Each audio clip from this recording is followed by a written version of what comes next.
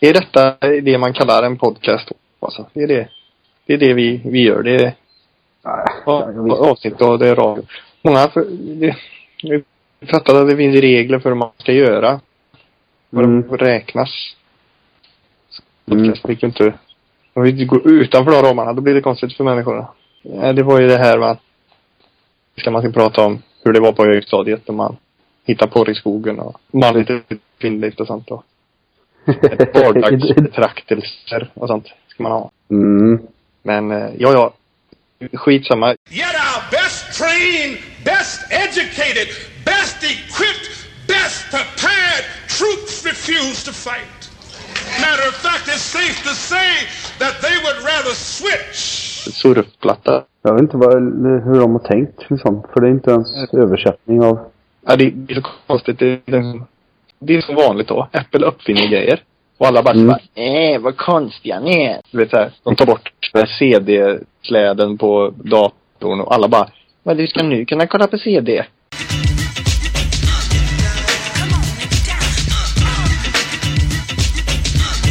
Så håller Apple på hela tiden. De får liksom putta folk framåt. Så när de uppfinner en grej då som heter iPad, bara, vad konstigt. Så bara, men så visar det sig att det här är rätt bra då. Ja, då ska det så här. Då ska ju alla så här B-märken, liksom alla jävla Windows-idioter göra kopior på det. Varför de har gjort kopior på en iPad? Då får man inte längre säga iPad. Nej, men det kommer ju DDR-Sverige in. För det är ju då SVT, eller vet du, SR-radion kommer in. Får inte använda varumärkesnamn för att prata om produkter. Så är det att då ska man inte säga varumärken. Men sen i andra änden så sitter de och runkar över Facebook typ. Ja, verkligen. Gå in på vår Facebook. Ja, exakt, vad är det för något? Det är sociala medier. Ska ni berätta, hade ni Friendster när jag hade det? Hade ni Skunk? Vet ni vad MySpace var för något? Det är liksom, de tror att, jag vet inte vad de tror riktigt.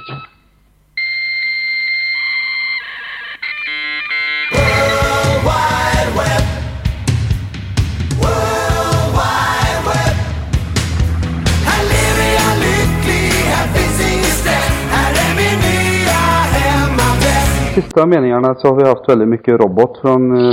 Fan vad vi gör alltså. Varför funkar det inte Skype för mig när det funkar för alla andra? Jag vet inte. Eller sitter du på dålig uppkoppling där ute? Ja, mitt bredband som vanligt som jag så här kör. Ja. Kvisten spelar Tetris på sin telefon, det kan vara därför. Jag väntar länge så jag tog min chans. Jag ville flytta någon annanstans. Ja, det kan precis inte ta in radiostörningar med ryska robotljud.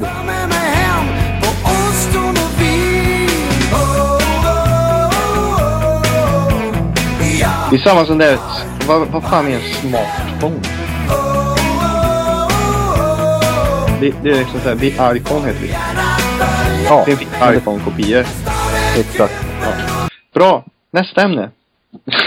Vi hade fest vi har haft fest varje dag som vi kom ner för det det är sista veckan före jul och vi har sambon jag bor med här, Arne. Han gör sin sista vecka innan han går i pension. Aha.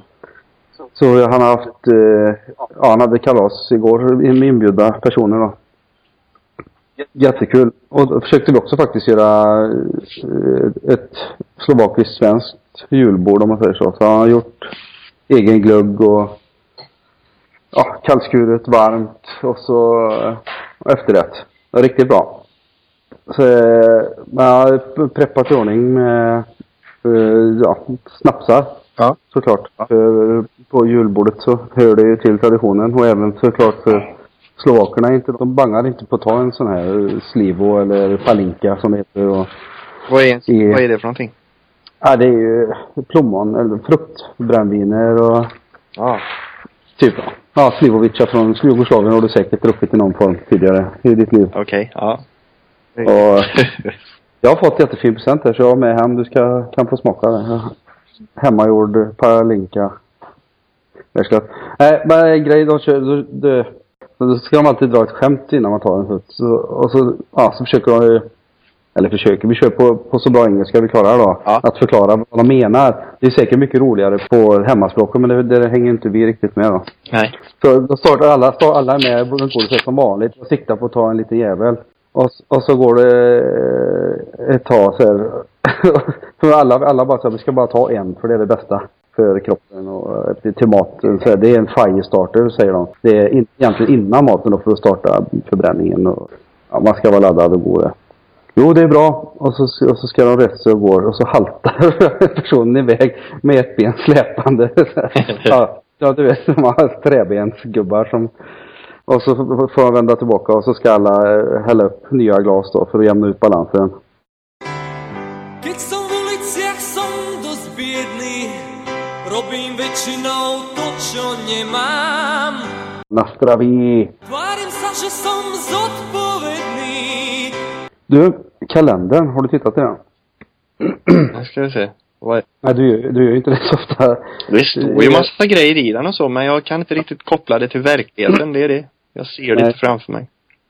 Nej, det är så att på fredag nu så är det sån här, kommer ett datum som har varit omtalat jättelänge egentligen, men alltså? Det finns en 12:e planet som man har hittat i solsystemet. Ja, eller Planet X kallar man det för också. Nibiru tror jag namnet är på internationellt då. Men i alla fall, då står de i någon jädra typ av ogynnsamt läge som sker en gång vadå? 8,000 år eller 25,000 år eller något sånt. Åh fan! Ja, men och tidigare, nu, det här är ju säkert så här konspirationsteoretiker som har lagt upp planerna för det, men i alla fall när det hände vid något tillfälle då har man kunnat bevisa, så det var då skedde så här stort polskifte på jordklotet.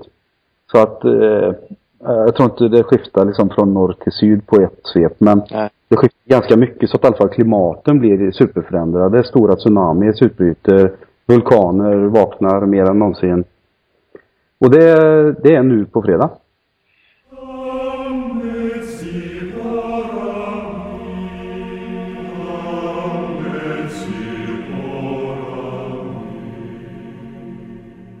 Fram med chipsen för fan, korka upp. Exakt, och vara hemma med familjen. Och hålla varandra i. Helvete. Men det konstiga är att det pratas om det, säger om du läser forum och så på nätet, men det pratas inte om det.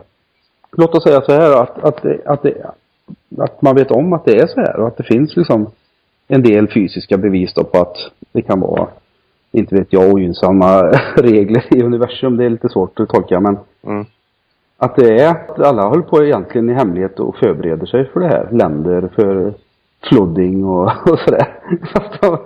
Fast de pratar inte om det med medborgarna, utan de bara förbereder för att klara en liten klick överlevare. Du vet vad man ser i katastroffilmer från USA. Åh helvete.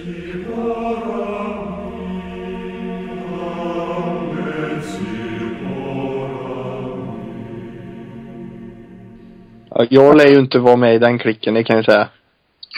Nej, vi är nog inte. Jag har inte fått något brev på posten om detta. Det här skitar de ju i. Ja, vi är det löste mig. Men what else? Ja, vi var ju på...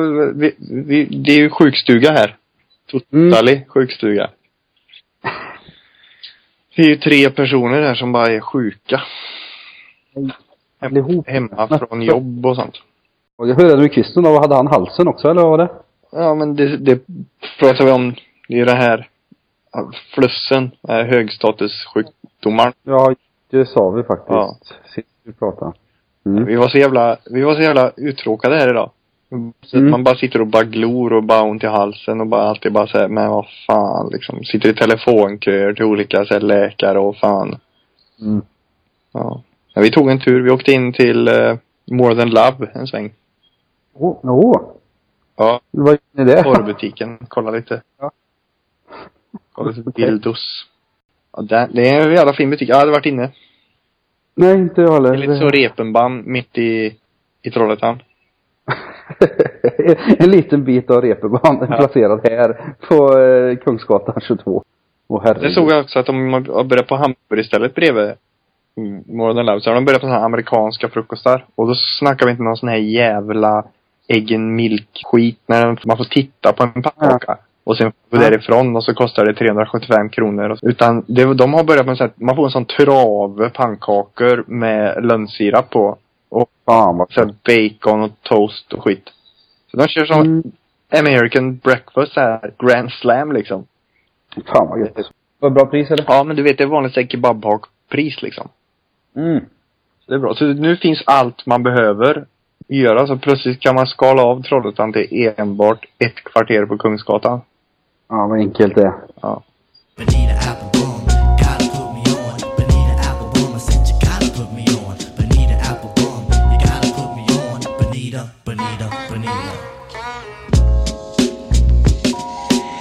Hey Benita, glad to meet you.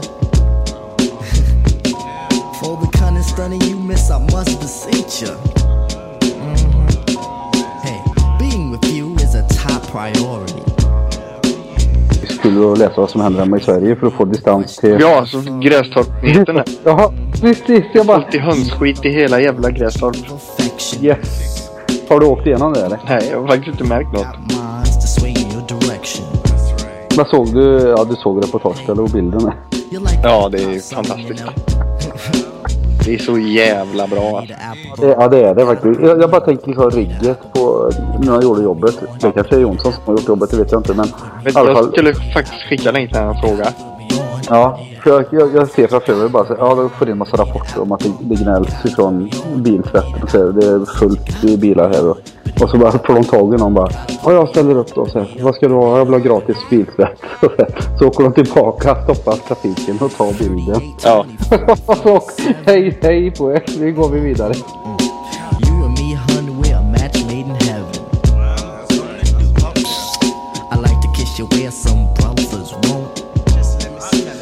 Listen up, I like to tell you things some brothers don't. Jag tänker på i kontrasten till det du pratade om nyss här med tsunamis och extrema klimatomslag och sånt. Ja, precis, det är nivån på att sätta nyhetstrenden, vet du. Dagens lokaltidningsbesvikelse.